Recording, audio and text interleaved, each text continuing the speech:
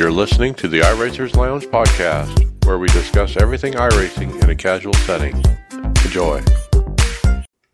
Welcome to the iRacers Lounge. I am your host, Mike Ellis. iRacers Lounge is a podcast for the iRacer, where we talk all things iRacing in a casual setting. Joining me are the usual characters, Chris Scales, David Flowers, Tony Groves, William Gibson, and special guest Josh Stiles. Hey, guys. Good evening. What's up? How's it going? Hey. Well, season started. We'll get into it, but let's first meet our special guest, Josh Stiles. Hey, tell us about when you started on iRacing and how did you hear about it? I first started on iRacing at the end of 2014, and the way I heard about it was through Ian Plash. Ian and I were pretty good friends at around that time, and I saw him running, trying to do road to pro kind of races, and I looked into it more because I was really interested in sim racing, because from that point, before I got on iRacing, I was just on like Forza and Gran Turismo and things like that, and of course that's not the same thing, but the way User I heard about it was just channel. through that, and since 2014, I've been pretty consistently active. I don't have very many wins, and I don't really do too many official races, but I still have fun with it. Awesome. All right. Yeah, I've heard of Ian Plash. I used to race with him back in the day somewhere. That name certainly rings a bell. Well, how often are you racing these days, and what series are you running? Really, how often I race now is maybe a few times a week, maybe 3 or 4 times a week. I'm trying to stick to ovals, but I'm also really trying to get into road racing too. Road racing is not my forte. I'm good at left turns. I'm not good at left and right turns. All right, very good. Tell us about hardware. So what do you have for like wheels, pedals, and do you have monitors or are you VR? I have an Oculus Rift. I bought it basically specifically for racing. I also use a Logitech G920. Before that, I had a Logitech G27, and I had that thing heavily modified, but eventually I just decided I wanted to get something that I could still use on my Xbox One as well. So I bought the G920, and it's been holding up really well ever since.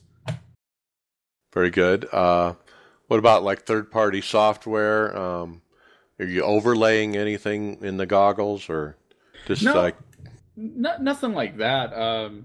I just keep it bare bones. I adjusted the just the things that you have on screen in iRacing to be at more of an eye level instead of having to look around.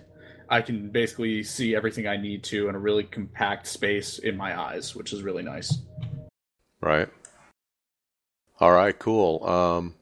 What about leagues or team? Or are you a loner out there? Who do you run with? When it comes to teams, I've been a part of a couple teams, but nothing serious. Leagues, I was a part of Full Throttle Sim Racing earlier last year. Since then, I haven't really been a part of any league or any teams. I'm just kind of doing my own thing and trying to learn that way. All right, cool. And tell us about your most memorable iRacing moment. My most memorable iRacing moment was probably when I got my very first win in the trucks. I've been on iRacing for maybe about 5 months or so, and basically going into Talladega, this was Talladega. You expect it to be a crapshoot, and I've done races at Talladega, officially multiple times, and I always got wrecked out. Probably on the last lap. I'd be leading coming to the checkered, and then as soon as you hit the tri-oval and you're on the inside line, I would get loose coming off the corner, and I would spin and, probably take out a couple of cars too. But the very first win I ever got, I was talking to one of the guys, and he's just like, listen, I'm just going to push you. You follow a line, and I'll be right behind you. Don't even bother looking behind you. And he pushed me to my first win, and that was the coolest thing. I burned it down, and I was screaming on the radio afterward. Just I was ecstatic that I finally had gotten a win at Talladega, even at all places. Yeah. The first one is always a good feeling, isn't it?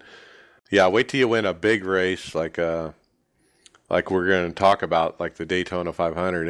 It's a much bigger deal than a normal hourly race, but yeah, that is a big moment for sure, the first ones. I took a look at your stats. You've been around since 2015. Your winning percentage 2.1% on oval. So it looks like you want to get that up a little bit. Yeah, huh? a little bit.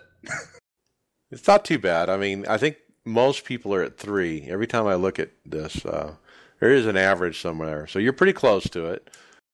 But yeah, so welcome to the podcast, Josh.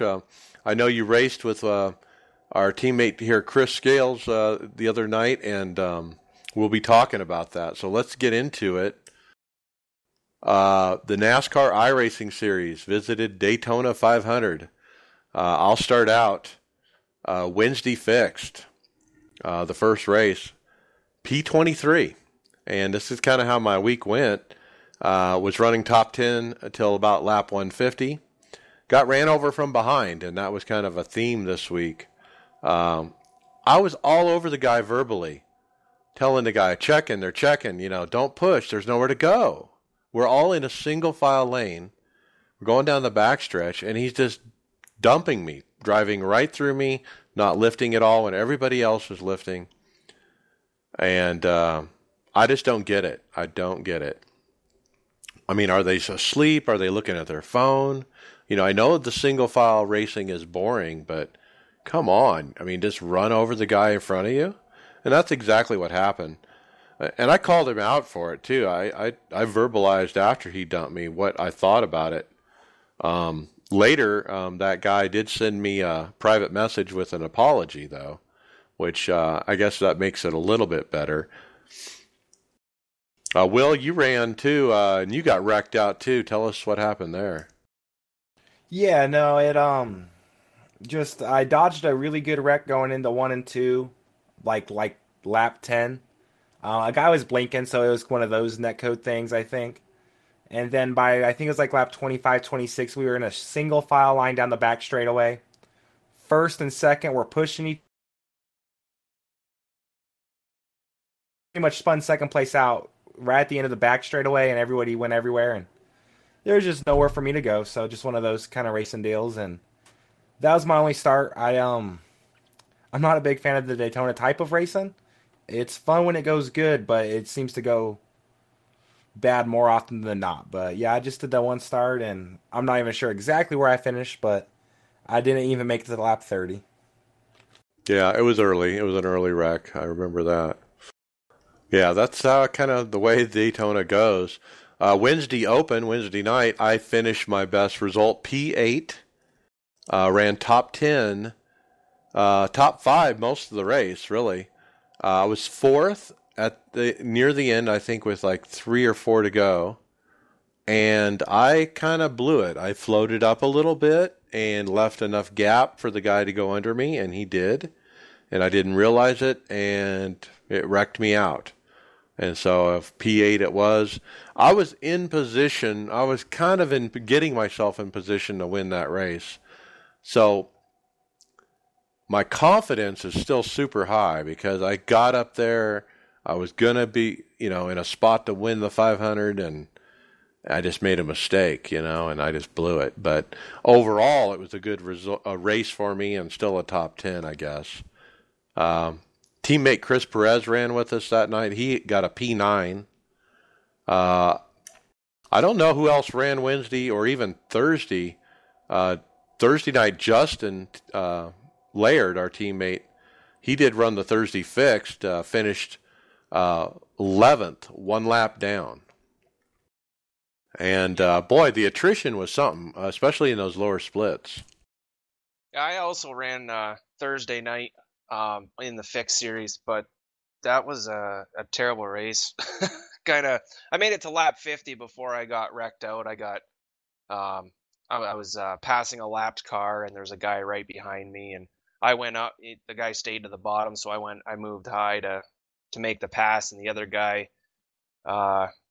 went high a little late and clipped me, spun me, put me into the wall, and I went and got some damage fixed. It wasn't too bad, but I don't know, about 5 or 10 laps later, my motor blew, and I just called it quits there. Oh, yeah. Yeah, it's brutal to wait that 30 minutes and whatnot. And so that was Thursday. Friday night, open. Tyler Conroy, P3. He had a huge run out of 2 on the last lap. If he had help, he probably would have won it. I think I watched the end of that race and was kind of coaching him along.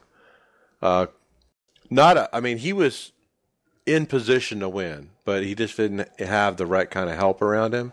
So Tyler almost won Friday night, and he's had a hell of a week. We'll go over the rest of his results. Chris, first, let's hear about your race. Solid top 10, P7. Well, it was a P7 because nobody in those lower splits can finish the race. It seemed like every race, only the top 5 cars ended up on the lead lap. I think I was 4 laps down. I think I got ran into. I didn't have any major accidents. I just got ran into a few times during the race, and the truck kept getting banged up and didn't have the cautions to fix it, and went a couple laps down. But like I said, I got ran into a few times. Got to apologize to every time, and that's nice. But you kind of just wish they wouldn't run into you in the first place. 30 laps into the race. Yeah, it's crazy out there. Teammate Craig Hawkins, he finished P9 after starting almost dead last. Brought it home clean, so good top 10 for him as well. And then I don't know who ran Saturday. Did anybody run Saturday? I ran. It wasn't a notable race. I know I finished the race. I believe it was probably like a P12, something like that. It was just another one of those just getting knocked around and just hanging out there. I think that P7 was my best open, and I think the Sunday race was my best fixed. I think I ran 6 races in the course of the week. I think I told David last night, what I lack in talent, I just make up for in determination. Just keep racing until you get one. You just make up for in craziness, man. You ran 5 Daytona 500. That's a lot of miles. Crazy. Wow. 2,500 miles. Yeah. Wow. Yeah, I might have a problem. A little bit. You do. Well, you were hunting you that drove win. all the way across the Atlantic. He did. Yeah, that's another thing too. Like, I know I've only been around for a few months, and so I know going into the season there's going to be a lot of tracks I haven't even put tires on, and I'm not going to get a lot of wins. But I know Daytona and Talladega, I've already had a couple of wins there, and I knew that if I had that was probably my best chance at getting one. So I hit it really hard this week. Yep. All right, and then Sunday was the big day for the team. We'll start out with David. Why don't you tell us about your race? You got yourself a top 10. Good job. Yeah, I got myself a top 10, but if things had gone different, I'd have gotten myself a top 3. I was running with the leaders all race, and like every time all 3 of us ran, we kept pulling away from the pack, and there was a late caution, and Will was crew chiefing for me, and then he had to go to work, and we were coming on the outside, and they pulled down in front, and I had nowhere to go. And the guy, when they pulled down, they pulled off the air off his front nose. He got loose, so he bumped me. So caution came out. I went in, got my 15 seconds fixed damage, and got back behind the leaders and went to go again. And under caution, some dude comes up and just door slams me. I'm like, what the hell? And he sent me an apology, I guess, later, but then my car was messed up, and somebody else completely door slammed me, put me on the wall on the inside, and, I did my 8 minutes worth of repairs and got back out there, and that's how I salvaged my top 10, 16 laps down, but I could have very easily been third that race. I was that fast. Yeah, I reckon under caution, that's ridiculous. Yeah, the 2 cars ahead of us, they were I think they were teammates, or they were working really well together, and they were just a tiny bit quicker than us. But yeah, we were definitely the class of the field, the 3 of us. And then the incident happened, and that guy hit us under caution. So at that point, I had to bounce and go to work, but it was still a fun experience. I mean, it tore up my left front fender, and once that happened, it killed my speed. I couldn't draft. Yeah, it doesn't take much. So Tyler Conroy also ran Sunday Open and wins the Daytona 500. Now, I actually came in with 20 to go and spotted for him. Was kind of coaching him along there. And he got it done. He did it clockwork. It was a really good win. He has definitely got the skills, I tell you what. So congrats to Tyler. He was excited to get a win in the Open 500 Sunday morning there. James O'Brien also ran.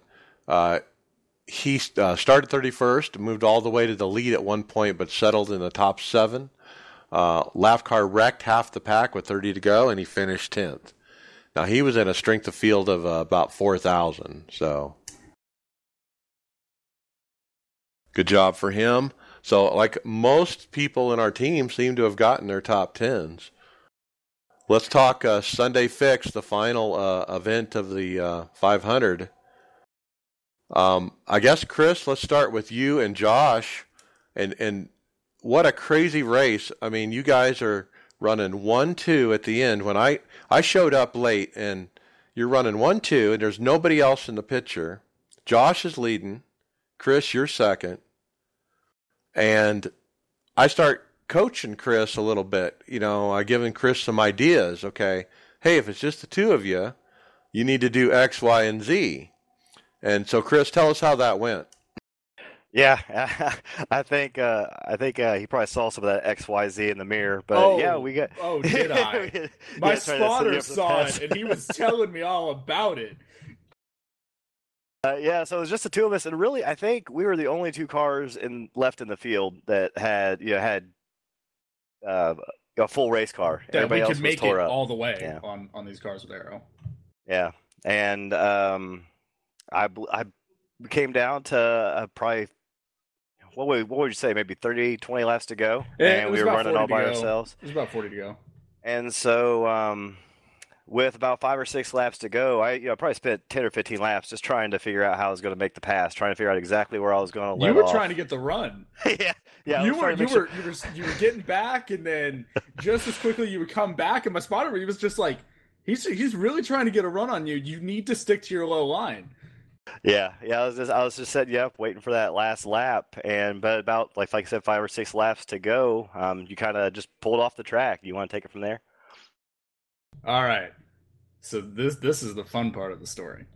So, as a person, I have incredible anxiety issues that I've worked on a lot. They've gotten a lot better, but when I've won races on iRacing in the past, it has never been so intense as the Daytona 500.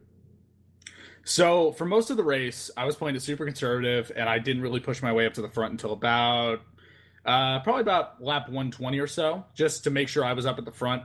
And anyway, as the race was going on, the laps were winding down, I was starting to hyperventilate a little bit, but I was able to knock it back down. But once about lap 185, 190 came around, my body started to just get on the one-track mind of, we're going to win the Daytona 500. Oh my God, we're going to win the Daytona 500. How the hell are we going to win the Daytona 500? And just that forever. And it got so bad to where I started hyperventilating really, really bad, just because I was freaking out about, if I can hang on for 5 more minutes, I've got this race won. That's called counting your chickens before they hatch, obviously. But anyway, so at about lap 195 or so, I start hyperventilating really, really bad, and I start to lose feeling and control of my hands. They started locking in a really weird way, and I couldn't get them moving again. And then at about what was it, about lap 196 when I pulled up? Like when I pulled off the track? Yeah, it was 4 to go. Yeah. So 196, that was when I basically just lost control of my arms. And I had to forcefully move my wheel over. Like, I had to put a lot of force into it to move my arm. And I was trying to stomp on the brakes, but of course my body's in like meltdown mode, and I couldn't really figure out. So I was just like tapping on my brake until I stopped. And then I immediately, like as soon as I stopped the car, I took off my Oculus and I took off my headset. I leaned over my steering wheel, and I was just gasping for breath, just trying to, make my body calm down. And my spotter, Brandon, like, thank God he was there. He's like, dude, if you need to pull over, do it right now. Like, I don't want you having some kind of medical emergency. I don't want you passing out while you're racing, because that wouldn't be fun for you. It wouldn't be fun for anybody. So I pulled over, and immediately after, he's just like, dude, I'm so proud of you for at least you made it this far. We almost had this race won, but it doesn't really matter. Like, that race would have meant everything to me if I would have won it. But at the same time, I wanted to be okay at the end of it. And if that's how actual NASCAR drivers feel at the end of the Daytona 500, I am grateful I'm not one of them. So, have you run a long race like that before? I mean, did you know what you were in for with the 4-hour race? Honestly, this is the longest race I ever ran at Daytona. And honestly, like, I didn't think it was going to be that bad. Like, I've done long enough races, like 120 laps at Daytona. Nothing, not 500 miles. I've never done that before in a race. But it was just kind of cut and dry. I'm just like, all right, sit in my chair, don't ever let go of the gas for 4.5 hours. And I didn't know what I was expecting. I didn't know what I was in for, but I just knew I wanted to be a part of it. This is the first time I've ever been a part of the 500. Every year for the last couple of years, I haven't been able to be a part of it because of either work or something like that. And this year, I was dead set on being a part of it. Okay, so let me get this straight. So you're leading the Daytona 500, and with 4 to go, you pull over because you're hyperventilating, basically, and you can't breathe right. And I couldn't breathe. Now, is it just the stress of, hey, I'm about to win? Yeah. I see him. Now, so when I heard about this, when Chris and I were talking about it, I was like, I wonder if it was because we were trying to slingshot him and work on a pass. No. That got him nervous enough to be in that condition. Oh, no, absolutely not. My spotter Brandon, he was telling me everything you guys were doing. He's like, they're pulling back and coming up. They're trying to get a run. Just keep that in mind. Just keep it in mind. And I was looking behind, I was looking at my rearview mirror. I was like, how the hell are these guys going to get a run on me when I've got the inside line, and the outside line doesn't work very well unless you have a line? There's a way to do it. And so don't tell me that now. Well, I was telling Chris, I wasn't even watching till the very end, but I was telling Chris how to do it. I call it a slingshot move. When there's just 2 cars, you can time it just right. And Chris was really close to having it perfected, I think, right before you pulled off. You were going back and forth, I was looking at you, and I'm like, he's really, for 20-something laps, you were trying this out. You were just trying to get a feel for where I was, really. Yeah, I was pretty much just trying to figure out where to start it, where to kind of shove you off and drop back so I could make sure I made the pass at the right time. Because, yeah, it was it was really easy, actually, just to drop off, and I would get such a huge run with just the 2 of us. I mean, you were kind of a sitting duck. I really thought what was going to happen at the end of the race, I was going to get that run. You were going to pull up to block me, and it was going to be like an Austin Dillon deal. I was like, oh no, we were wrecking across. We were going to wreck. I was not going to move. I had that dead set in my mind. I was never going to move from that spot. Inside line was going to be mine, and if you went to the outside, I would hope to God I got a better run coming off of turn 4. Yeah, I mean, I wish we could have raced it out. Yeah, it's unfortunate how it ended, obviously, but man, that just shows you how intense, the simulator is. I mean, you're just sitting here in front of a computer. You're not even in a real car. Yeah. It's just, yeah, I mean, everybody's, maybe not to that extreme, but probably every one of us in here has gotten to the point where, we're just sweating like crazy and Dude, our heart's pounding, our hands are shaking. I haven't had a severe anxiety attack like the one I had on Sunday night in about 5 years. And it was for something that actually mattered, as opposed to, a race on iRacing, where if I lose, okay, I lose. That's fine. But this was the Daytona 500, man. This is the 500. I'm not going to give up the 500. Well, lo and behold, I give up the 500. Way to go, Chris. Way to cause a medical emergency. Yeah, Chris. Well, you're not the only guy there, Josh. Now, I haven't gotten to the point where I pulled over. But I tell you what, there's been some races I've been in where I'm fighting for the win. We're coming down to the end, and I'm shaking like a leaf. I mean, I'm sweating. I'm breathing heavy. If you took my pulse, I'm sure it was like 130. I mean, it happens. I mean, and that's a normal response. So, yeah, I mean, when it came down to it, I mean, like I said, I've won races in the past, but they sure, I'm shaking like crazy and I'm freaking out, but just because of the circumstances that it was the Daytona 500 made it that much more intense for me, because I've got 5 minutes left in this race. 5 minutes. And if I can at least hold the lead for the next 5 minutes, I might have this race won. And it's the 500. Like I was telling my spotters, like if I win this is something I could put on my iRacing biography, which I haven't put anything on there yet because I haven't really accomplished too much of anything that I would consider awesome. But just because it was the 500, and I really wanted so bad to win that. And I like at the toward the end of it, like 20 to go, I was visualizing, I'm like, how am I going to celebrate this win? How am I going to do that? Yeah, it ain't over till it's over. But yeah. Well, next time it'll be that much sweeter if you can get that win, huh? If I can make it. If Chris is in my split again next year. Well, let's turn it back to so good finish. I mean, Josh, you still had a good run. Yeah, I mean, still top 10 and P6 at the end of it. Yeah, so and you led some laps, so you have a lot to be proud of. I mean, that was a good run. Thank you. All right, and then Chris, I mean, tell us what your thought was. I mean, I was kind of giving you some ideas. You were executing very well on those ideas, and then all of a sudden he pulled over. We're like, what, is he out of fuel? I mean, what were you thinking?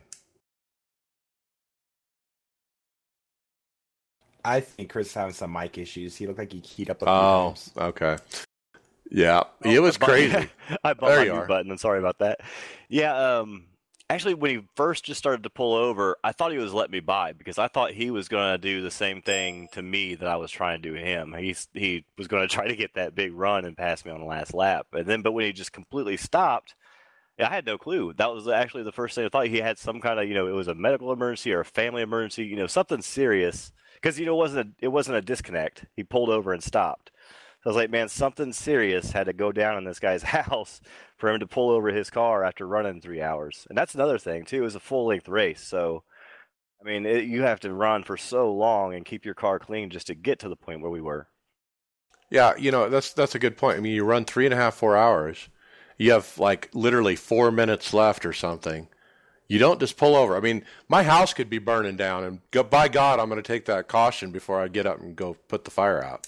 Yeah, exactly. I was thinking, what happened? What happened? That he had to pull over. It had to be serious. Yeah. And I never would have pulled over if I didn't feel like I had to. And like I was saying, my spotter was telling me, dude, if you need to pull over, pull over. Because he was hearing me on my mic. I was freaking out at the end of it. And by the end of it, I was yelling, like, my hands, I can't move my hands.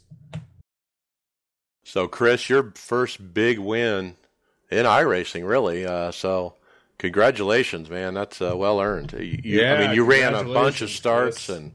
and you had a bunch of bad races. Now, Chris, I want to ask you one more thing. You had told me when you went into this race, I'm going to do it differently than I've done the rest of the week. The rest of the week, I always get wrecked. I always get caught up. So what did you do differently this time? And then you win it.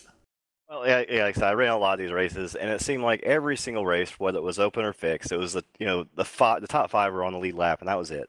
And I had told myself in a lot of the races I was going to start from the back. I was going to take it easy.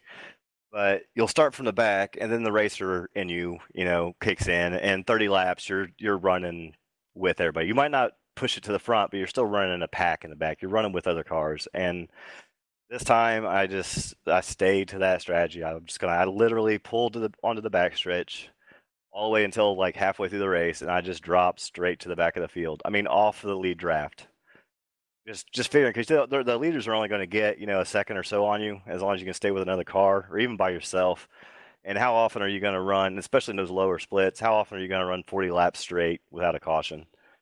And yeah, it worked out. Like I said, at the end of the race, I think it was just myself and Josh that didn't have banged up cars. I think there was a couple more up in the front, but they wrecked themselves towards the end of the race. Yeah, that was about what about 20 or so ago. There was a wreck, but there was no caution.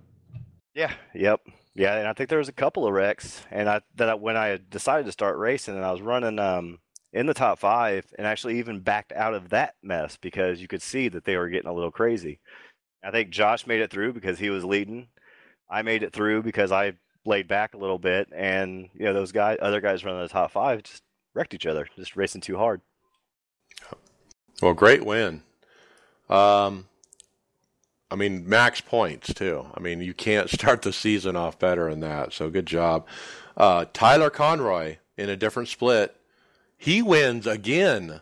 Twice in the same day he won the 500. He won the open and the fixed. And I actually spotted him during the last few laps of his race again. And I hope I had something to do with him winning. I think I might have. I was giving him some good ideas about stay tight and how to restart and side draft more than he would be side drafting. No, you got to do more, or that kind of stuff. I was really coaching him on, how to do it, and he obviously has the talent, and he wins again. So that's 3 500 wins within this team this week. So I'm very, very proud of that. So good job to everybody. Other results from Sunday night, Greg Hectus, another newcomer to the team. He had computer issues all week. He had to wipe out his system and start over. But he ended up running Sunday night. He started 4th. Ran up front for the first little bit, but was involved in a wreck. And it ended up 30th after a blown engine. So bummer for Greg. And then newcomer Phil Linden, who we met last week on the podcast, P5 in his first ever NIS race. He's never been in the NASCAR iRacing series yet.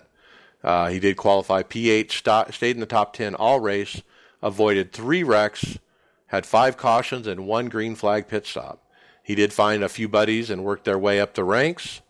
He was on track for a P3 or a P4, but pushed the tires too hard and ended up crossing the finish line backwards for the P5. So he was excited. He was pumped for the P5. It was just like, because Chris won, Tyler won, and then Phil had a P5. He was stoked.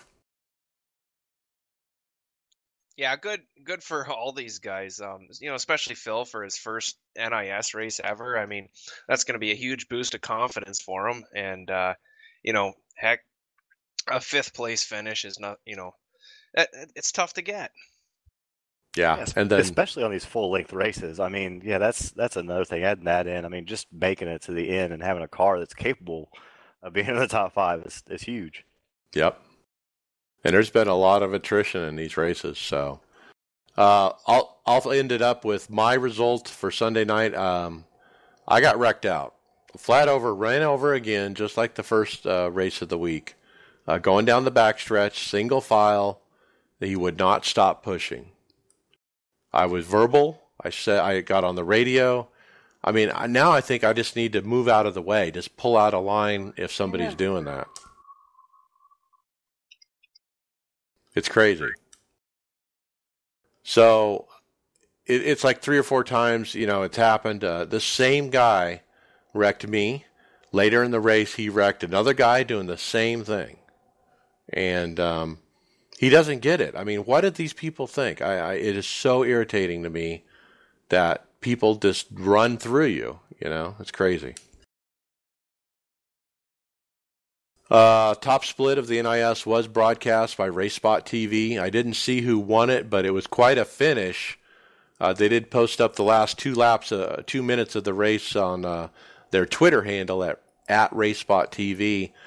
Pretty crazy finish. Looked kind of like a lot of the races we saw where wrecks the top 5 take out the field. So that seems to be a common occurrence. People are trying so hard because it is the 500. All right, let's jump to Atlanta is next, guys. We've been working on sets. We've been trying the different sets we have within the team. I did some practice before the podcast. What do you guys think? Atlanta is treacherous. It is by far and away the most loose track I think I've ever raced on. Yeah, it's gonna be a tough run this week. Actually, I've just been putting in some laps. I just did about 20 laps, and I had a good run going, and just caught it a little bit, right in the wall. Yeah, down in my basement splits, it's going to be another attrition week, I think. If you can just keep your car on the track, keep the fenders on it the whole time, you're going to have a good finish. Yeah. If you think people bumping at Daytona is bad, wait till they start bumping in Atlanta. Yeah, I agree. It's going to be very high attrition. If people have not practiced, those guys are going to wreck for sure, because it's all about throttle control. If you're not smooth on the throttle coming off too, it'll spin down the back. That's what I've learned. It's actually, I don't know, but the set I'm using 2 is pretty stable. It's 4, coming off of 4 where it gets super slick and the back tires don't want to grip. So if you're coming off of 4 and you just mash it, you're going to go around. Yeah, so I'm still undecided about which set I'm gonna run. There's a couple favorites, I guess, that were kind of different people like, but they're hard. I mean, even the fixed is really hard. It's slick. It's real easy to overdrive it and slide the tires and just ruin it for later.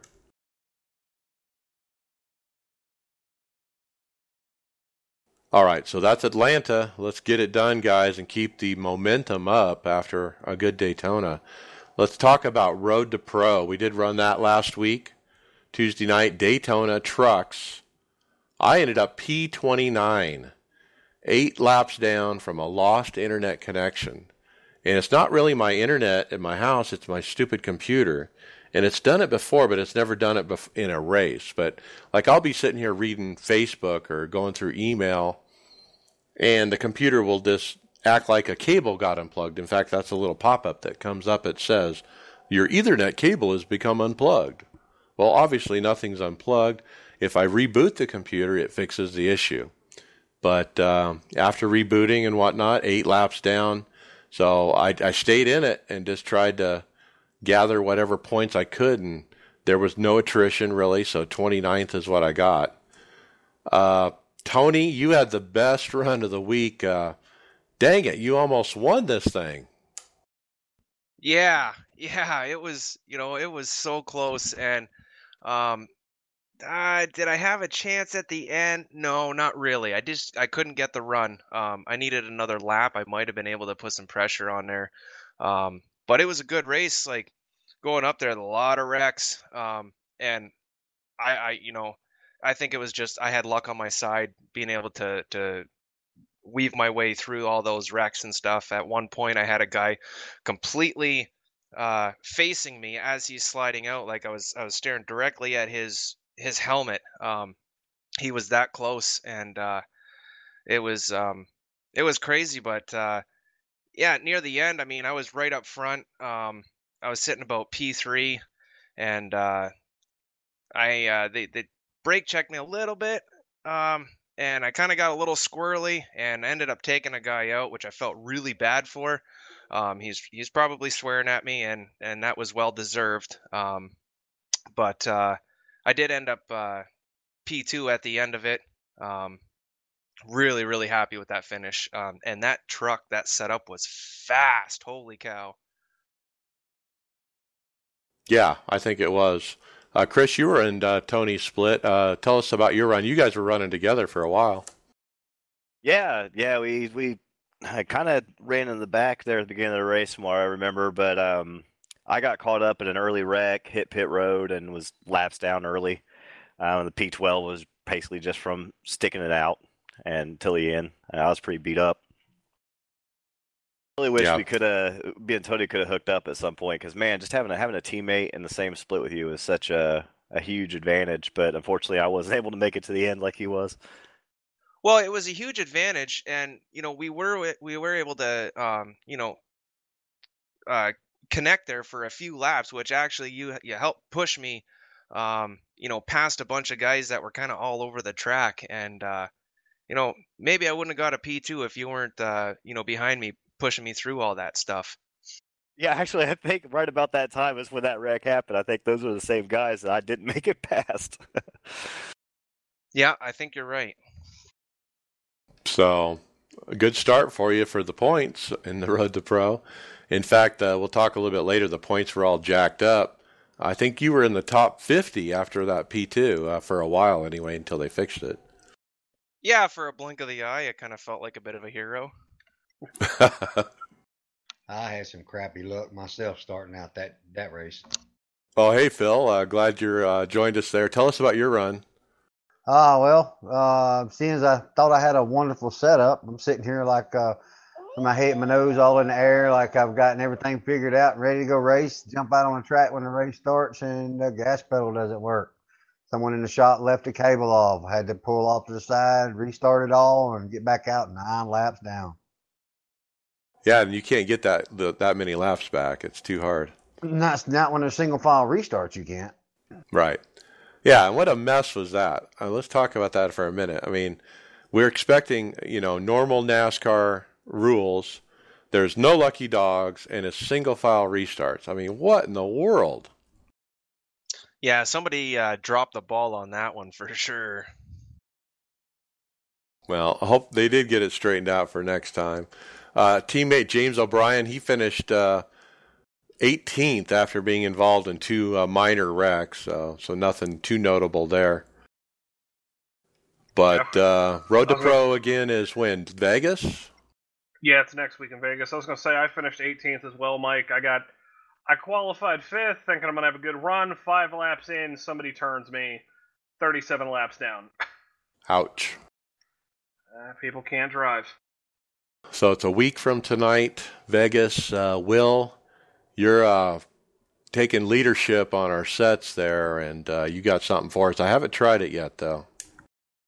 Yeah, I got some feedback today in the group chat, and it sounds good. So I'm really excited. I hope you guys like it. I spent a lot of time on it. Unfortunately, this week I won't be able to do too much on it as far as tweaking it because I'm kind of rebuilding my rig here. But yeah, no, I really hope you guys like it. It felt quick, and I'm excited. So hopefully next week we're talking about how fast it was. Yeah, Vegas.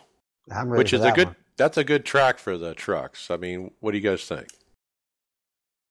I'm excited. I'm in the same boat, Chris. I love Vegas. Yeah, Vegas is always good for the trucks. Yeah, Just the trucks in general are freaking awesome. they're really full throttle all the way around there. But with the fixed set, it starts to get really tight through a run. Like by lap 10, it's way too tight. So I had that thing kind of set so you could kind of flat foot it. I did a 25 lap run and would only have to lift a tiny bit towards the end of that coming off the corner. So I'm hoping we're set there.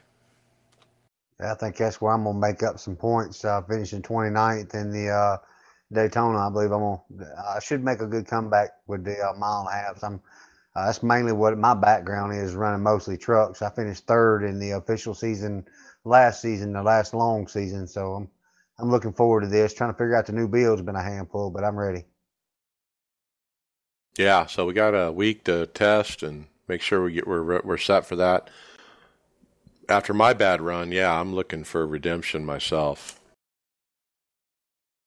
All right, let's talk Peak and Peak Antifreeze Series. That's going to be what we alternate with the Road to Pro. So since we're not racing tonight, that means the Peak boys are, and they are running Daytona tonight.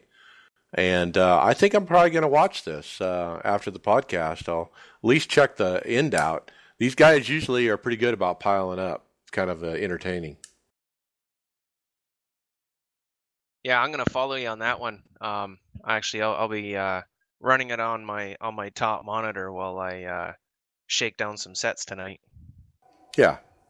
Yeah, Multitask.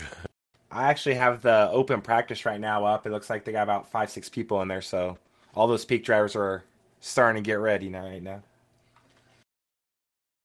Yeah, so now they've been advertising it on the public iRacing.com page with the schedule, talking about the kickoff at Daytona and whatnot.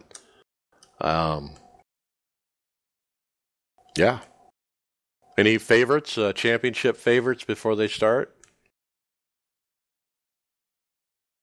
I really hope that Chaos crew out of Richmond starts doing really well. I think it'd be really cool to see them do well with like some NASCAR backing. Well, even though it's just a track and not a full NASCAR team, I think if they do really well, I think other teams are going to want to hop on board other tracks and really help the series grow. Yeah, Marcus Richardson is really good. He just needs some luck. I forgot about that. Who are their drivers? Who did they pick up for that? Yeah, it's Marcus Richardson, Logan Clampett. He finished second last year. Michael Conti, who's a champ. And then a couple others. I'm really pulling for Michael Conti tonight. Yeah, I think Casey Kerwin is somebody to watch for. He's really fast right now, so check him out too. All right, let's jump into topics. Tony, you're first. Okay, well, first topic. I mean, we've touched on it already, and that was but what happened in the Road to Pro race. Big issues, single file restarts. There's no lucky dog, no waiver rounds. Oh, and the points. Oh yes, and the points. I'm not 100% on how they did that, but a guy like me, I'm second from bottom split. There's no way that I should have been anywhere near that 50 place mark. But those got all screwed up too. They were, and the way it was scored is every split was equal as far as the amount of championship points that were awarded, pretty much. So bottom split got as many points as top split. That's the way I understood it. Which is kind of a neat idea, but honestly, it doesn't really work. So they did fix it. But it obviously just, caused a lot of discussion in the forums, But, I mean, it's such a big race. It was so well publicized. It was such a huge turnout. David, tell me, I think we saw over 1,000 people register for that race. For the Road to Pro, yeah. They broke 1,000 people. Yeah, that's a huge amount. I mean, I don't know. I've never seen that number before. Yeah, that's big. And so when they screw it up and there's single file restarts, I mean, it seems so obvious to us, the drivers. I mean, how can they screw this up? Well, Tyler Hudson, he did post about it a few times. He said there was an error creating the series. Moving forward, I have requested ability to double and triple check all the series settings before it goes live. I think developing a small team to help with that, along with myself, could help prevent these types of situations in the future. So it sounds like he has an idea to fix this on a go-forward basis. Because if it's just one guy who does it and he drops the ball, then he drops the ball. Yeah, and I believe Tyler did finish off with a post confirming that there is a few other guys that are going to have their eyeballs on things just to make sure that something like that doesn't happen again.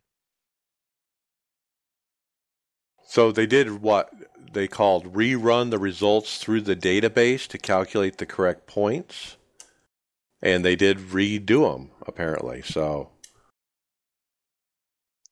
Yeah, that's they said everything should be all good. Now I haven't gone in and checked, but I know I should be down there pretty darn far.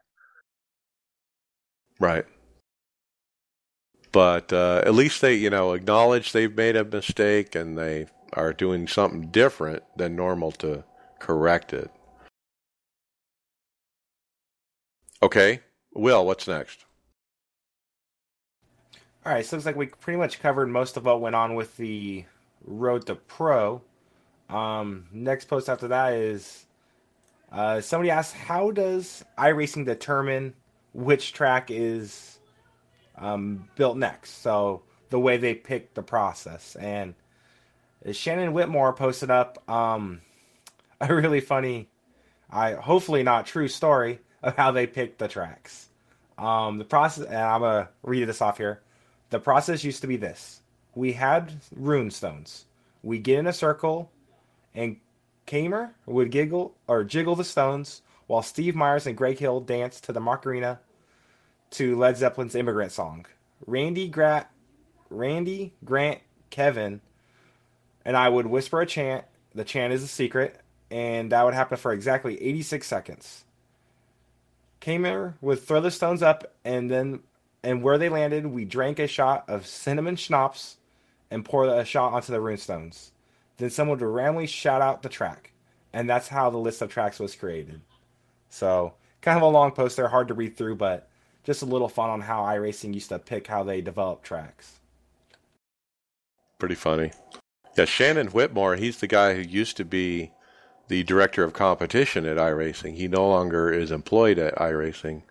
I understand he works for John Henry, the founder of iRacing, doing some other jobs. So pretty funny, I thought. All right, I'll take the next one. Let's see. It is a group called Gen X Racing has put up a website, genxracing.com, where they're going to provide public sets for the 8-car throughout the NASCAR season. And it sounds like later in the thread, Mr. John Hammer, who's a friend of a podcast, was offering to put up his sets with theirs and get a common place for these. I don't know if that worked out, but hey, if you're looking for sets, guys, try Gen X Racing. It looks like they have pretty good iRating, some of the drivers involved. I just tried their Atlanta set. It's way looser than what we got. Loose, huh? I think this is great that these guys are doing this. You know, I know there's a lot of guys out there that just use the fixed set to run the Open Series for various reasons. Now we gotta get a few guys there that know how to build sets and let these other guys that don't know how to build sets or don't have time to build sets, so they can still come out and enjoy the open side of racing and kind of boost those numbers up a little bit. I think it's great. Yeah, you don't see this in past years a lot where people are openly sharing good sets. I think it'll help drive participation to Open, Like you said, to people that don't have time, hey, they can just pick up one of these sets and race because it's got to be better than fixed. Yeah, absolutely. So, I mean, good on these guys like John Hammer and these other fellas. I don't have my link open, Gen X Racing, for doing that for everybody. That's awesome. Yeah, very good job, guys. Keep it up. We'll probably end up using some of those sets. I don't know, David, you said it was pretty loose? It was loose. I mean, I could barely get around the track with it, so I'm going back to the 1.5. I think that's what I'm going to run tomorrow night for the Open. It seems pretty stable, and I'm not like putting blistering laps down. I mean, I just did a 31.662. I don't know how fast that is, but since Atlanta has no grip. All right, Tony, what's next? Oh, this a post about the cushions. Will, I think I'm going to let you take this one here. This is your forte. This is all about the dirt stuff, and I don't understand much of it. Oh, yeah. So it's been a few months now, but Tyler Hudson mentioned the progress they were making as far as the dirt side went, tire wear, the cushion, and they are basically, if you're not aware, the cushion's pretty much the dirt that builds up the fresh dirt that gets thrown to the high side of the track. And usually it will make almost like a berm that you could kind of hit that has a lot of grip, a lot of speed in it. But if you hit it too hard or you hit it wrong, it could really suck you in and send the car for a ride. And that was one thing the dirt surface was missing. Well, with the next March build, we are going to get a cushion up on the high side. Tyler Hudson mentioned it's not the way they wanted it. It's not exactly what they're after, or how do I say this? It's not quite there, yeah. Yeah, it's not quite what they wanted, but it's definitely better than what we have, and it's really a high-risk, high-reward situation. So I'm glad to see them making a positive process on that. I love dirt racing, but not having that cushion really makes it one groove. So hopefully with that, we get more grooves going and some better racing. Yep. All right, next topic. Tyler also posted up looking for the Season 2 schedules from the community.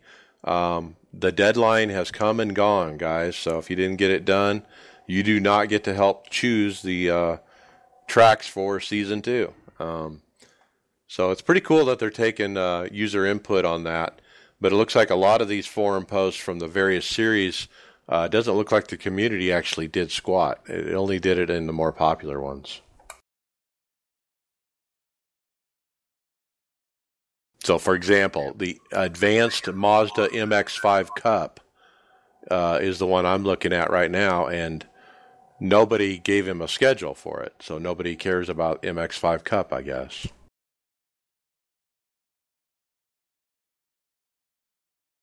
Yeah, I really think it's kind of a double-edged sword because they want community feedback, but those series are dead. And I hate to say it, the forum layout for a lot of those series isn't the best. Well, the forum sucks. Yeah. Yeah, so like you could have like the Proto GT series, which has like 4 or 5 cars, but instead of having a Proto GT forum, we have one for each individual car. So I feel like that, on top of the fact that they're already dead series, I don't really know what kind of feedback they expected to get. Right. In those situations, I think they really need to, one, reorganize the forum, and then do something else to get those series back alive. Because at the moment, I don't know what type of feedback they expect when nobody runs it. The forum's hard to read. Like, there's so many negatives. It's really cool that they're out there asking us what we want, and it's just kind of counterproductive. I think they need to do other things first before they start worrying about what kind of schedule we want. Right. Yep. All right, Tony, you're next. Yeah, so at Cody Tabor 18 tweeted iRacing Steve Myers and that, so I see the Charlotte Roval is on the NIS schedule. When is the ETA on that? June or September build? Steve Myers come back and said, it's penciled in there, to be honest. We have already scanned the new configuration once and need to go back again now that it has changed once more. So I don't know about you guys, but I really hope this penciling in gets changed to ink, because this track sounds like a lot of fun. I'm really looking forward to it, and I wish they'd quit changing it so so we could be able to race there in the fall. I think they're done changing it. So they just need to get it scanned. And like we talked about on a previous podcast, boy, if they get it done by the June build, then the NASCAR drivers will probably actually use it for training, and it would be a good idea to get it done. I hope they can get it scanned soon. All right, Will, what's next? All right, so we ended up with another Twitter post from Steve Myers. Someone asked, wasn't Kokomo supposed to be the next dirt track? And Steve Myers replied, it was the next dirt oval to go into development, behind the dirt ovals we were working on. Lima Land and Charlotte are coming out next. Kokomo will be the next dirt oval to be released after those two. So it sounds like the poll they ran on the World of Outlaw website, that was to get us past Lima Land and Charlotte, which were already in production. Oh. And Charlotte ain't going to happen until they scan it again, so. Well, this is the Charlotte dirt track. So right next to the... Yeah, right. In fact, if you're in blip mode on the Charlotte track, the NASCAR side, you can actually see the dirt track off to the side. So it's going to be the Charlotte dirt track, which, if I'm not mistaken, is a half mile. And then Lima Land, which is a short quarter mile. So we have those two. That should, hopefully, it sounds like, make the next build. Kokomo after that. And then who knows from there. I know they've already started scanning the Chili Bowl. So I'm not sure what the next thing after Kokomo is, but at least we know what the next 3 tracks are going to be. Yep. All right, very cool. That Charlotte dirt oval is outside the big oval, right? Yeah, if I'm not mistaken, I think it's like outside turns 1 and 2. Like the drag strip too, yeah. Yeah, but it's a really nice track. If I'm not mistaken, I remember it being kind of, oh shoot, I think it's a half mile. I can't remember how banked it is, but I think it'll be a great addition to the sim because it's right there in the heartland. I think a lot of people race there. It's a popular track in the racing world. So yeah, it'll be a good addition. Cool. All right, next topic. It was on Twitter. Indianapolis Motor Speedway twittered up a picture of a iRacing simulator that they've put together for the Indy 500 coming up. And it's pretty cool, guys. It's an actual IndyCar chassis, a DW12, retrofitted for iRacing. And they kind of cut out the little cockpit so you could easily get into the seat. And they got a big old, 50-inch monitor there. And it's on some kind of platform. I don't think it's moving or anything, but they can, roll it around.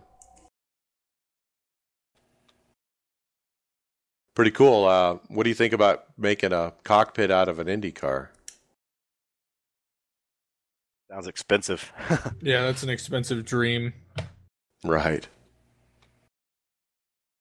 Well, pretty cool simulator. If you go to the Indy 500, you'll probably be able to race in it and check it out. Okay. Tony, what's next? Chris Burgess threw a post up on the forums. Is there cheating on iRacing? Now, his write-up is pretty good, so I'm just going to read it. This topic is almost taboo, but I wonder about it all the time. How much confidence can we have that everyone is competing on an even playing field? Is it possible that grip weather hacks still exist, or does EAC do a good job of preventing that? I'm genuinely curious. It happens in other online games after all. I have no reason to believe it is happening here, and I really hope it isn't, but I guess we wouldn't know if some alien is 2 seconds faster because of their supreme talent or because of something more sinister. Curious to know what others think. Found that really interesting. I actually, to be honest with you, I never even really thought about it. It didn't look to me, any of my experiences that, people are cheating, and I know if, people even try to skirt stuff, iRacing comes down pretty hard on them for just trying that, like exploits and stuff like that. So what are your guys' thoughts? Boy, I don't know. I don't think it's happening. I really don't. I think that iRacing is in front of it. I think that the addition of the EAC and the kind of stuff that they're checking and doing is extreme. And, if somebody is getting away with it, they're pretty damn smart, I don't think it's worth the risk. I don't think it's happening because if it does happen, I'm sure it's happening on a new user, new account. They might try some kind of hack, they get busted and banned. Somebody that's mattered, somebody that has been around for a year or two, has a high I rating, they're not going to take that risk. It's just not worth it, I don't think. I'm glad they fixed the one where you could leave right before the room started, within like 2 minutes of the the end of the practice or something like that, and then come back and you get a cooler weather. Yeah, I've heard that too. They worked that one over. We had I run in a league. I'm not going to mention the name then. And we had several guys. We got to wondering why right before the race the whole crew of them would leave and then come back right before the race started, and then they were dominating pretty good. And we got to checking into it and found out that's what was going on. Yeah, but the exploits in the traditional sense, I mean, for something like iRacing are, extremely hard to do. It's not like it's an FPS where you can get an aim bot or, stuff like that. That's pretty common and generic. I mean, especially, you gotta be, like you said, you gotta be damn smart. I don't see people really doing that. I don't think there is anybody cheating on here, to be honest. There's actually a post we have a little further down in the podcast mentioning some questioning of cheating. I'll kind of skip a little bit ahead here. But I think if anything happens, we'll have situations where people are going to catch on really quick. I think a lot of iRacers take this very, very seriously. They work really hard. And then all of a sudden something strange happens, like people dropping out of a session just before the race and joining back up or stuff of that nature. I think people work so hard. If something happens, they're going to notice and figure it out really quick. So I think not only do we have iRacing policing it, but we'll police ourselves better than anybody. So, yeah, we got checking into it right away because it just didn't seem right. And with all the hours, I know myself practicing and working on sets, it kind of bothered me a pretty good bit. And every practice race we had up, you never seen them. Yeah. And Phil, don't you kind of have a funny story about your friend wanted to try iRacing, so you let him? Yeah. Don't let your friends try iRacing and walk away.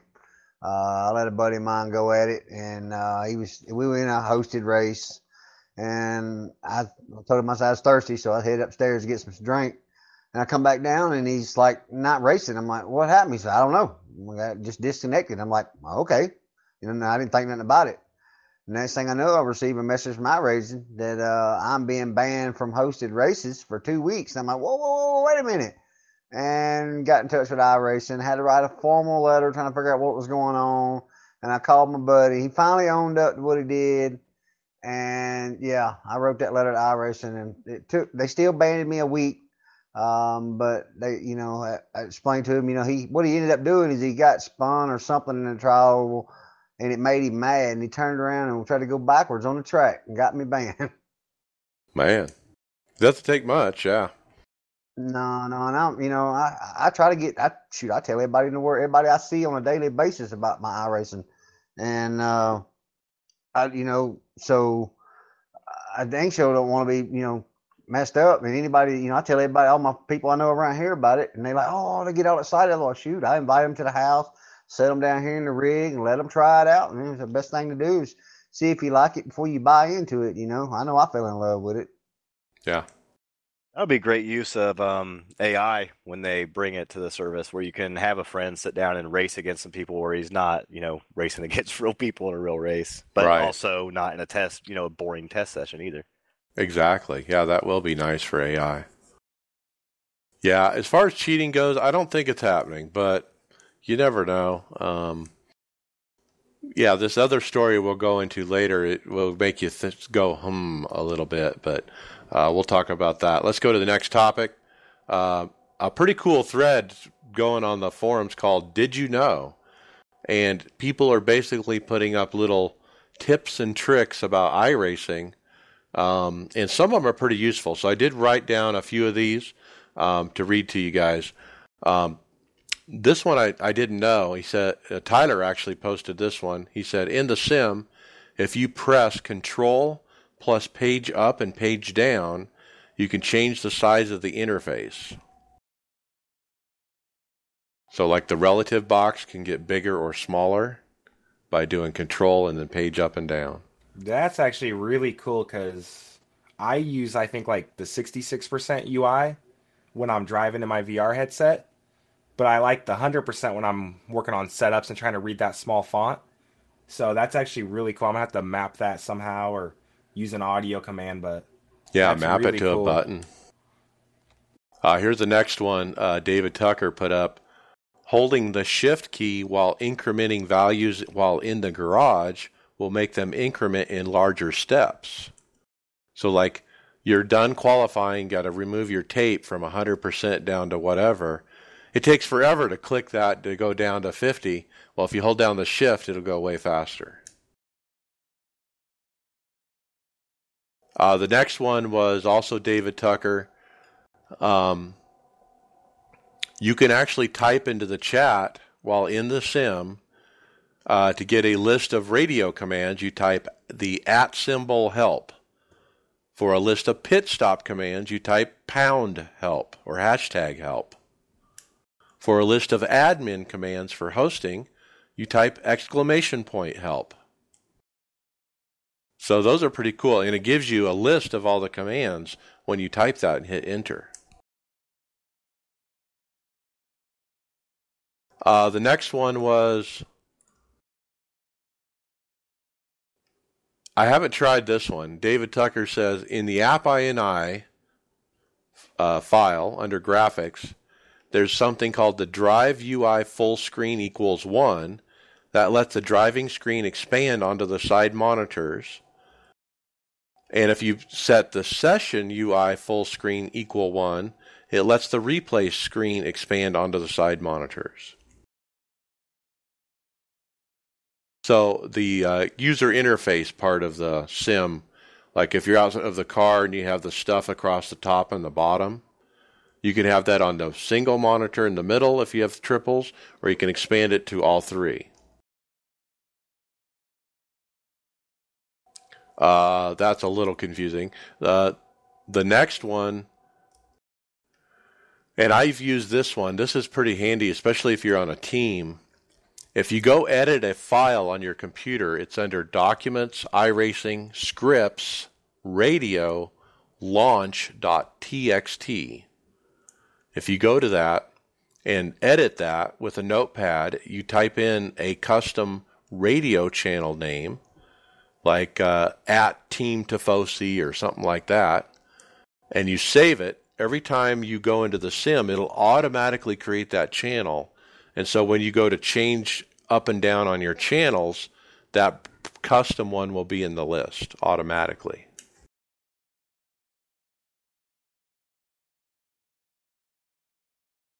So lots of good tidbits. Do you guys have any others I didn't mention?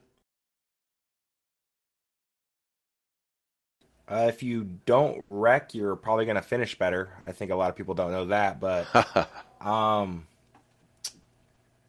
no, to be honest, they covered some really, really cool stuff. I know if you do run in an Oculus, there are times where it loses sync and you start to drop frames. I believe if you click Control number pad 1, that desyncs and resyncs it, which brings your frame rate back up. For a while there, I actually had that mapped to a button on my wheel. And the only time I really had issues was during the 24 hours of Daytona.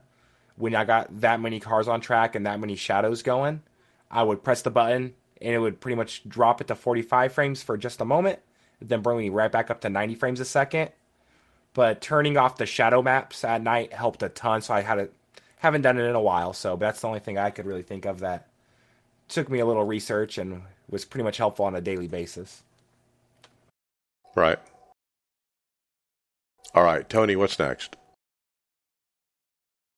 Oh, we got a Twitter post. Says from iRacing, says check out episode 3 of Behind the Wall at Bubba Wallace. We managed to sneak in there. Thanks for the kind words. I went to go click on the link, but the link wouldn't let me play the video, so I didn't get to see this. But sounds like Bubba Wallace is sending some iRacing some love. Yeah, it's a pretty cool video series that he's doing.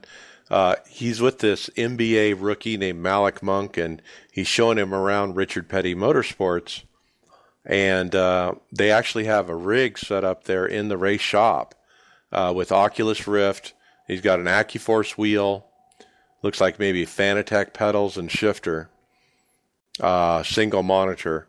And he's showing him how to iRace. And he put him in the car and let him try it. And then he got in and did some laps and kind of showed him how it's done and kind of talked it up. And they have it in the race shop for a reason. It's a tool for him to get ready for the races. So pretty cool.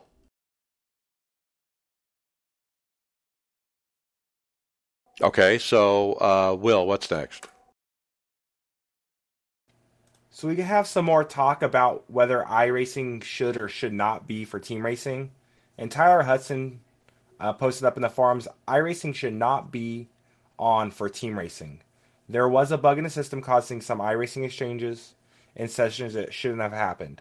The engineers are working to fix the issue, and they're also working to remove exchanges that happened in those sessions. It also was not exchanged properly. Sorry for any confusion. It's a system bug that will be corrected. In the event that iRating is turned on for team events, it will be in the release notes. Yeah, so there's more to this story. So what happened, this was a Saturday, the guys ran their team events like normal, and all of a sudden their iRating changed.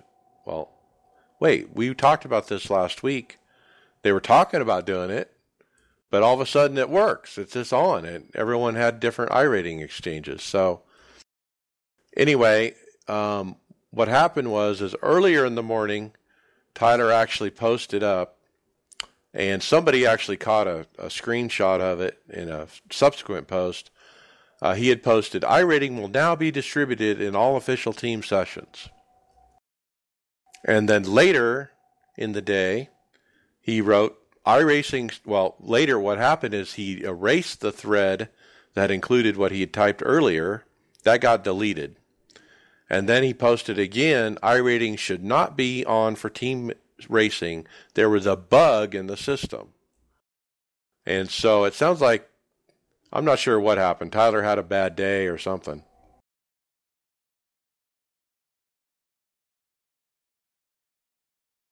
So it sounds like he turned it on, and he probably shouldn't have, and then they turned it back off.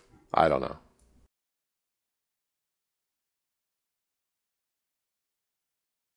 Next topic. We did get a message from a listener, Brandon Grace. Hey, Mike, I just wanted to thank you for doing your podcast every week. Your podcast is the reason I joined iRacing last year. I took my time last year in the NIS series learning how to drive the A car. I just raced my first Daytona Open NIS and got third. Just wanted to say I really enjoy listening to you guys every week, and I've learned a lot about iRacing from your podcast. You guys are doing a great job. Well, how about that? Well, that's awesome. And so he started iRacing because of listening to this podcast. Now, how cool is that? Yeah, he found us first. Yeah, or something. Yeah, that's cool. Yeah, I wouldn't really expect that, but definitely welcome that. That's cool. Yeah, the podcast is growing. We'll talk about that in another story, but yeah, it's great to hear these kind of stories. I love it, guys. If you have something to say, just let us know. You know how to find me. But we'll read it on the podcast if you send me a note like that. But hey, congratulations, Brandon Grace, on the third place. Good job at Daytona. Okay, Tony, you're up next. NASCAR quote. Yeah, we got, there's an article posted on foxbusiness.com, and the title says NASCAR taps into esports to recruit young fans, drivers. A little excerpt that I'll read here. NASCAR's invested in new ventures targeting both serious virtual drivers and casual gamers, part of a strategy to leverage the fast-growing esports industry to help build a new generation of fans. William Byron began his racing career online, competing in hundreds of races in the globally popular simulation game iRacing. His rapid ascent through NASCAR's ranks is one piece of evidence that esports can steer drivers and fans to the sport. That's a really nice little article. Kind of saying what we've been saying. Now it's getting further and further out into the public eye. iRacing is getting a lot of love from a lot of places.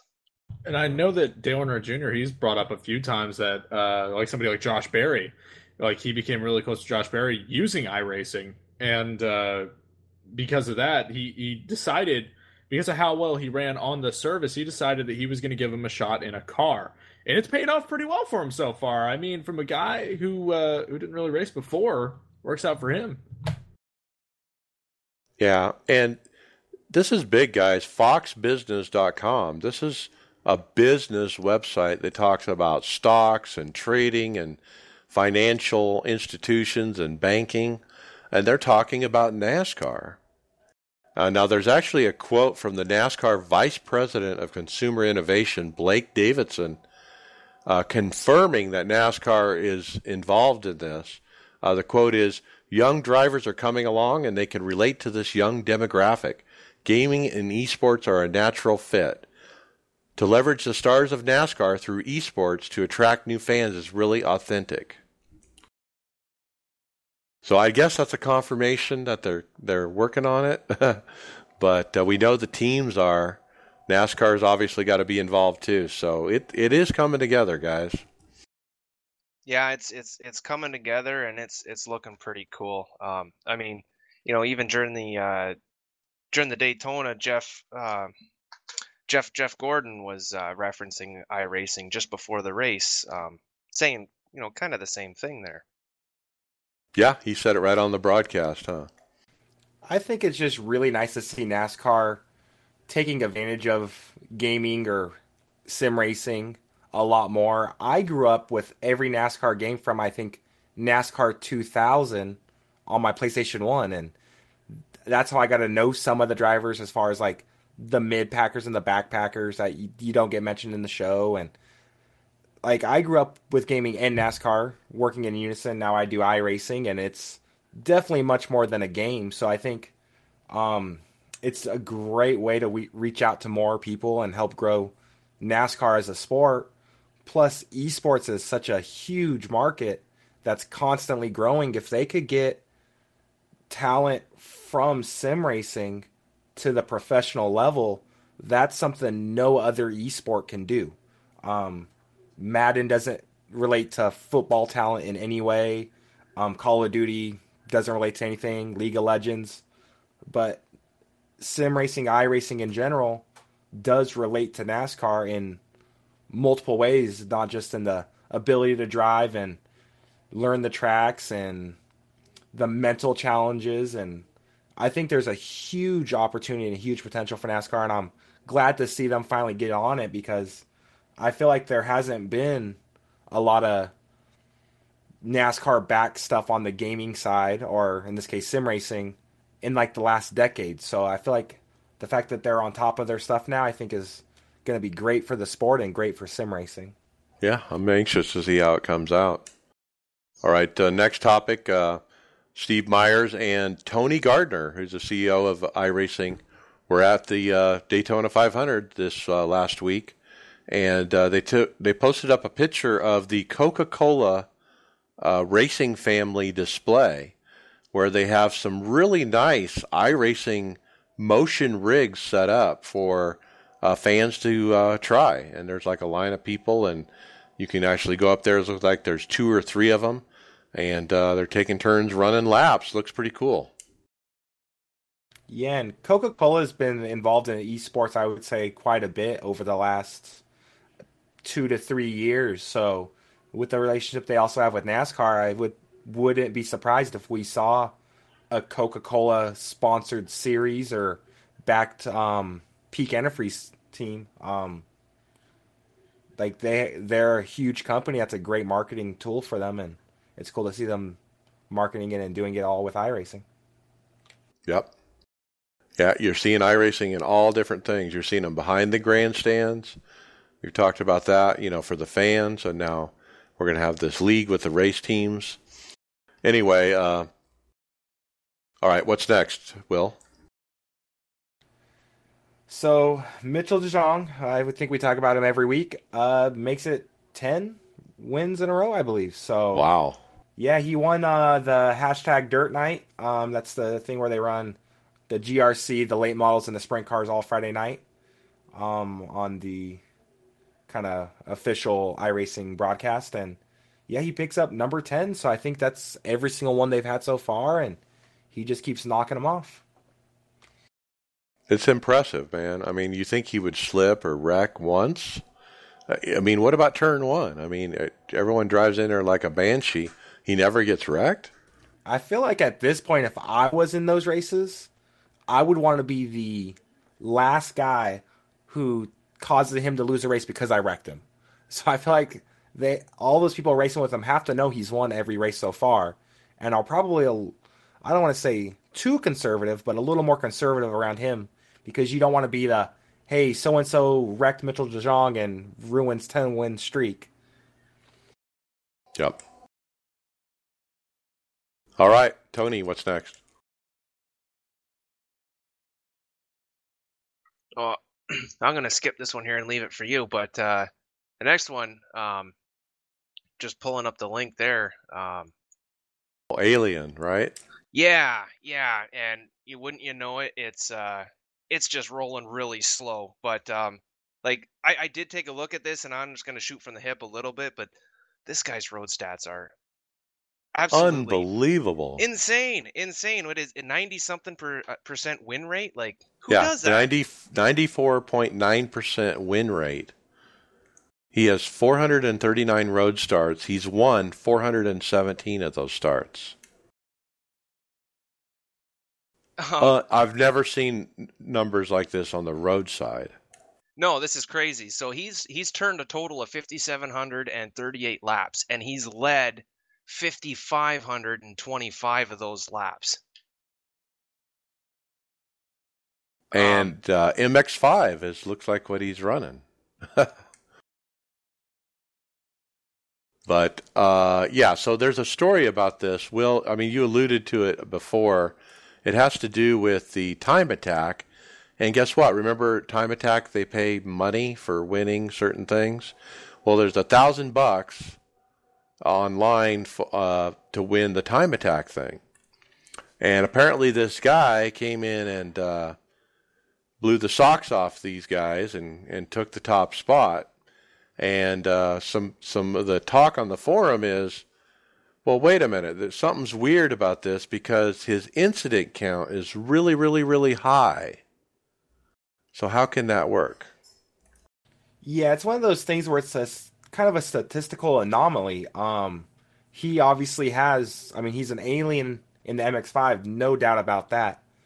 But he hopped into the limited dirt lane model time attack and went to the top of the board. Now, Cody Byris was the guy on top for quite a while, and when you look at his stats, he has a good number of laps under his belt, almost 500 laps across all 4 tracks. And this guy hops in, does 95 laps total, and goes to the top. But where it really stands out is the number of incidents he had. And there's a lot of discussion: is this guy cheating? What's going on? Because if you compare like the number of laps versus the number of incidents, not only are Matt Smith and Cody Byris way above everybody else in incidents, it's just something doesn't add up. There's a lot of discussion: is there cheating going on? What's going on? How is this being caused? And the gentleman in third place, he posted up 90 laps, but only has 30 incident points. So we discussed, is cheating a thing in iRacing and how's it being done? And this is one of the topics that kind of caught my eye: is something's not adding up. There's a reason why they're causing these incidents. Yeah, why do they have such a high incident count if they're the fast ones?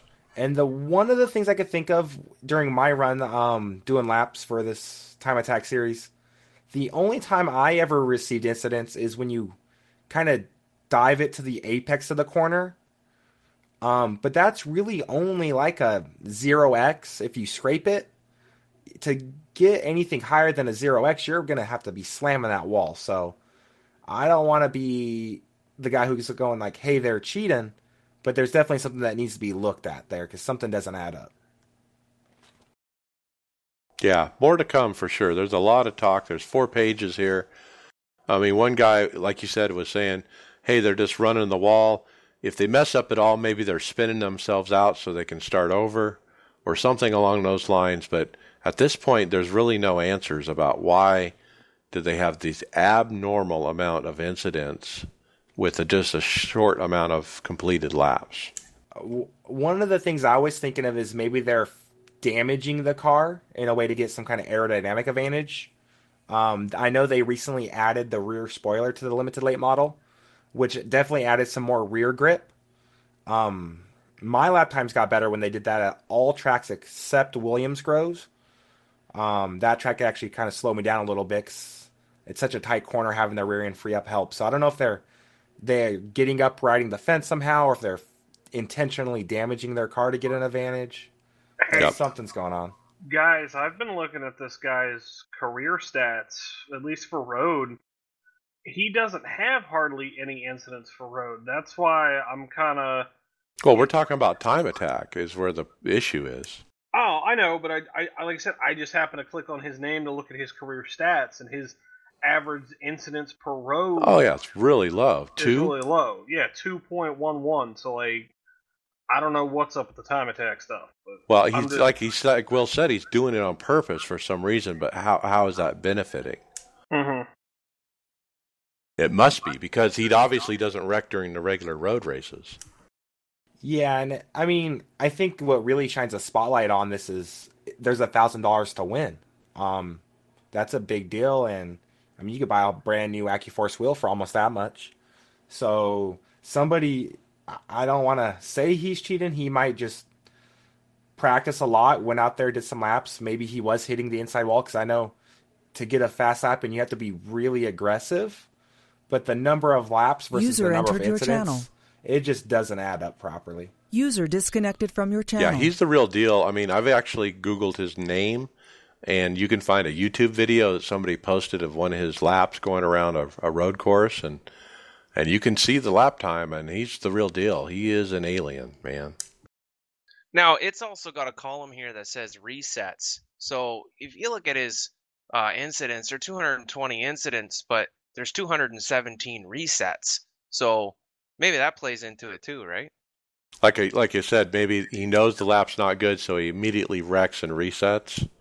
Yeah, I mean, that could be it. But the guy below him is 672 incidents and only 71 resets. So I think they're calling out both of them. I know, but I'm just saying, like the guy below them in third is 30 incidents and 15 resets. I mean, everybody has quite a bit of resets here. So I mean, hell, the guy in 8th, he's got 118 incidents and 180 resets. So, but if you look at his number of laps, he has almost 600 laps. So he's basically getting an incident point every 5 laps. Where this guy, he's getting. I mean, he has 95 laps with 220 incidence points. That's like he's smashing the car down every lap. He's going out there. I mean, it's the only thing that kind of makes sense. Crazy. Well, hopefully we'll find out more about that. Next topic, let's talk about the podcast download count. Guys, we just hit 10K, 10,000 in 90 days. And that's how they track these podcasts, is they look at the rolling 90 days. So over the last 90 days, how many downloads do you do? And that's kind of how you determine how good or how big your podcast is. Well, guess what? We hit 10,000 finally. So that means 10,000 downloads every 90 days or within a rolling 90-day period.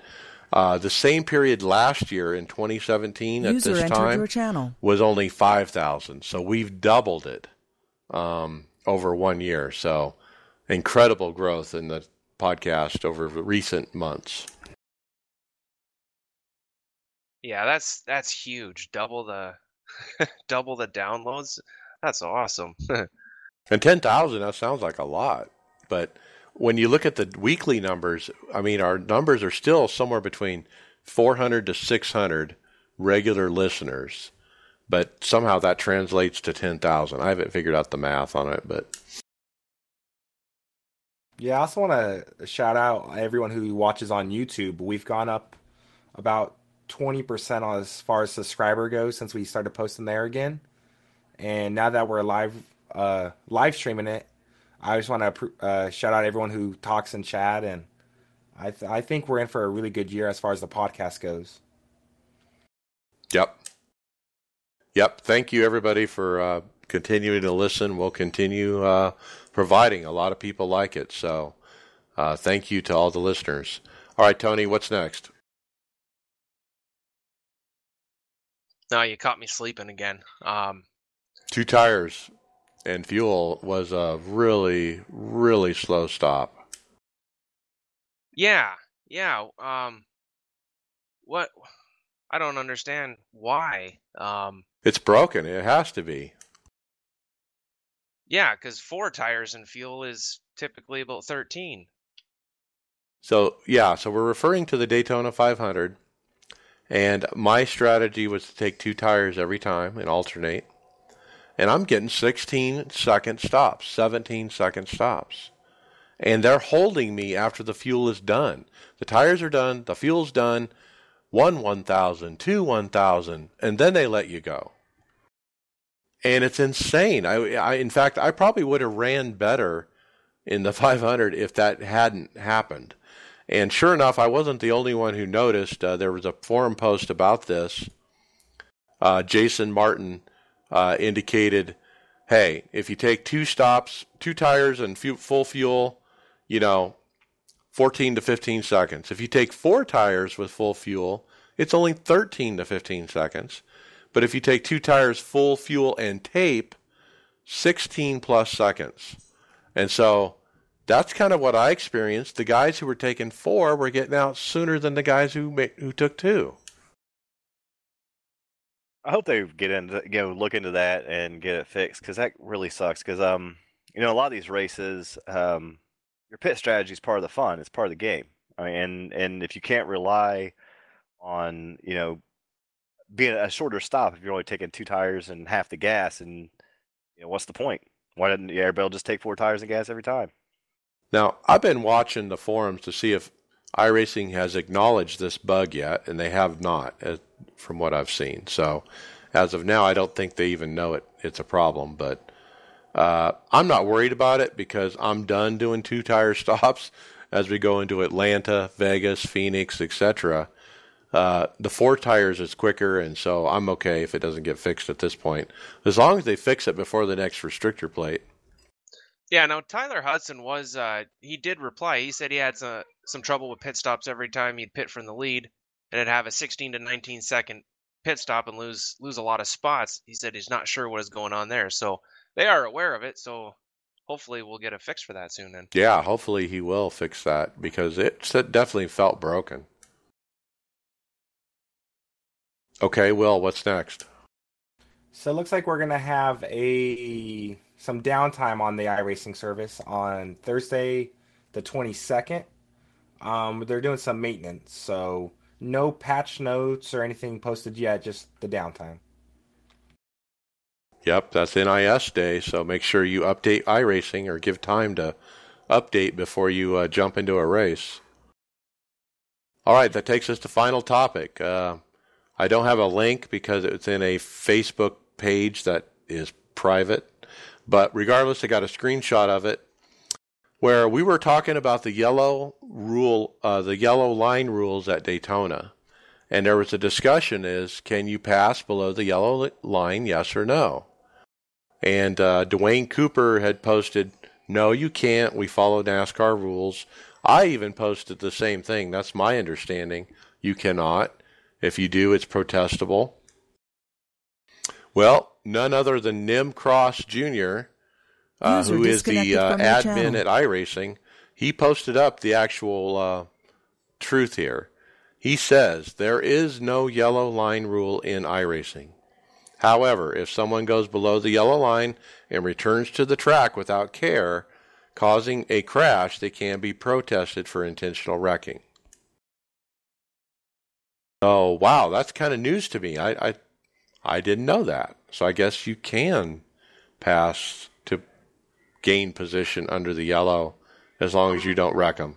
I mean, it's sketchy, though, especially at Daytona. I mean, just you drop off that banking, it really unsettles the car and can shoot you back up the track. It's not like Talladega where you have a bit more room to do that. Yeah, and I've always treated that yellow line as a wall. If you're against it, rest assured nobody's going to go under there. But now after seeing this, maybe somebody's going to get some ideas. I don't know.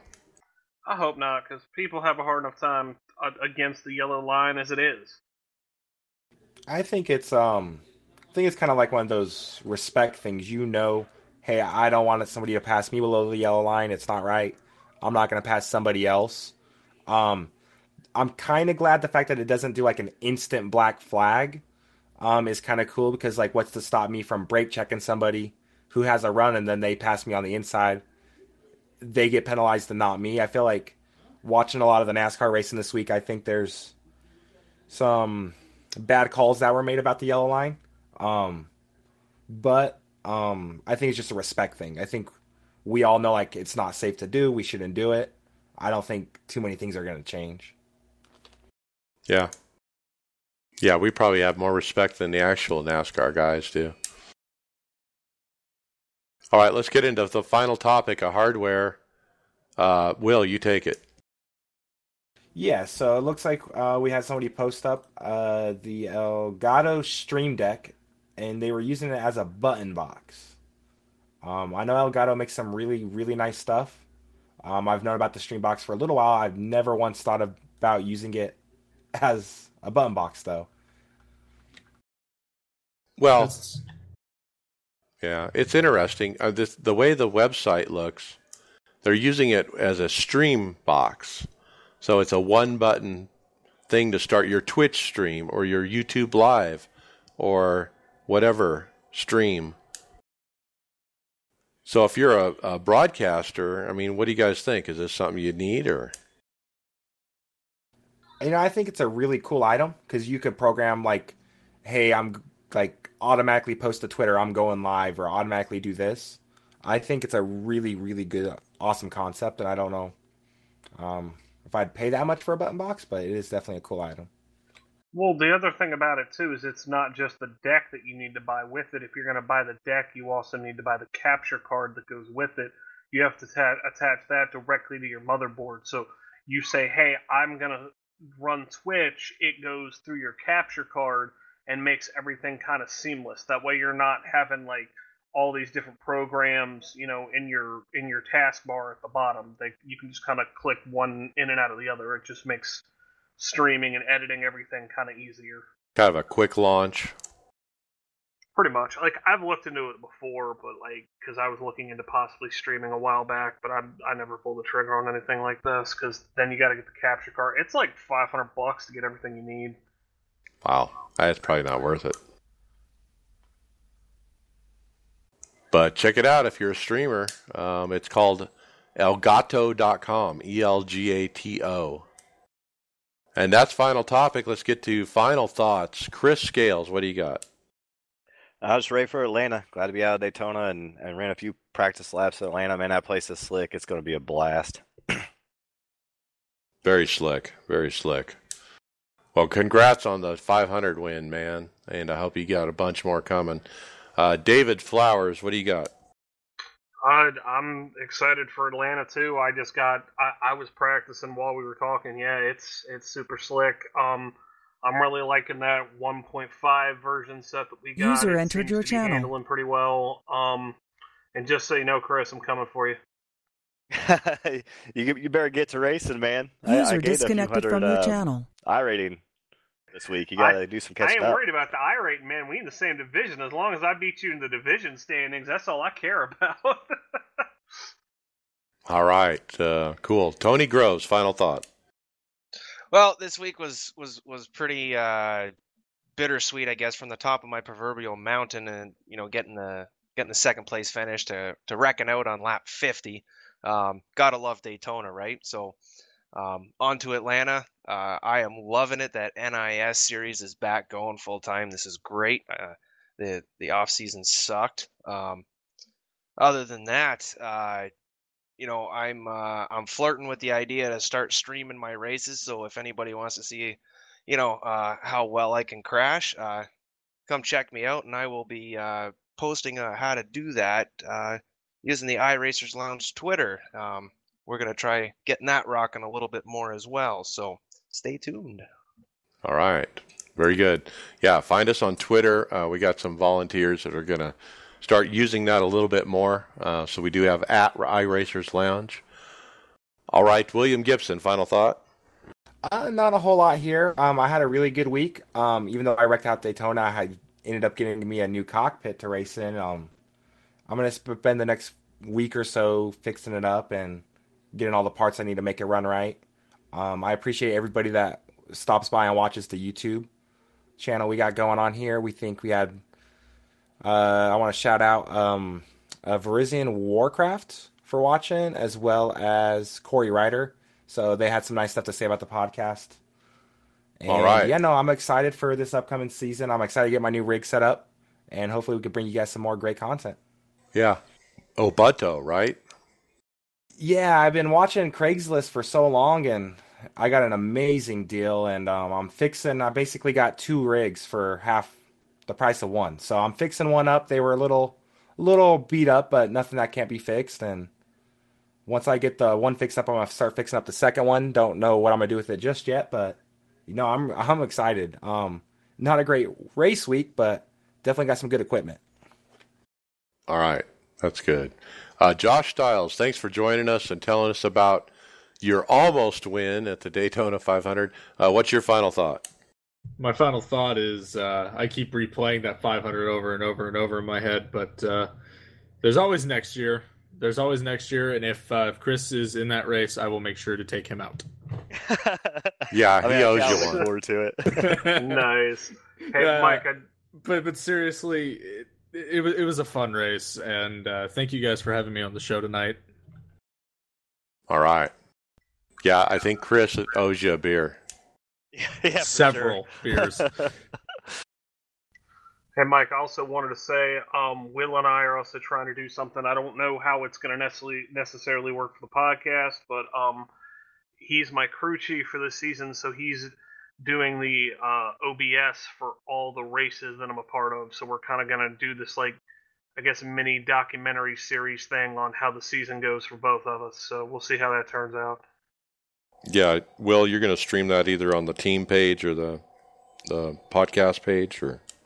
Yeah, I'll post it up to the team pages when I get those things posted. I'm mostly looking towards the Road to Pro as the main series because I don't, unfortunately, have the time to do both Road to Pro and NIS. But I think it'll be a fun journey, myself and David working together. All right.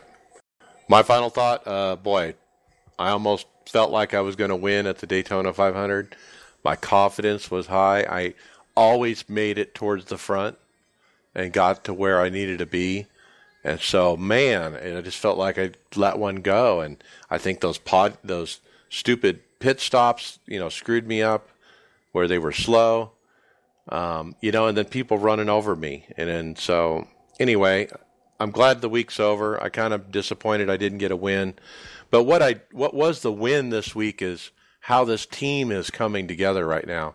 We have a ton of new people. We've really upped our ranks. I think we're pretty much full. We have one more recruit or two in the pipeline. But after that, I think we're going to shut the door for a while. We got plenty of people. We had 10 people on our team in TeamSpeak for the Road to Pro, which is like a record. And so if everybody shows up, we're going to have like 15 or 20. So it's a pretty cool to have the team excited. Everybody is working on the sets. There's a lot of discussion in the Facebook Messenger about feedback on sets and which set works better, and excitement about the upcoming races. And it's very exciting to see the team really taking form again. So that's what's driving me. And with that, user in your channel timed out.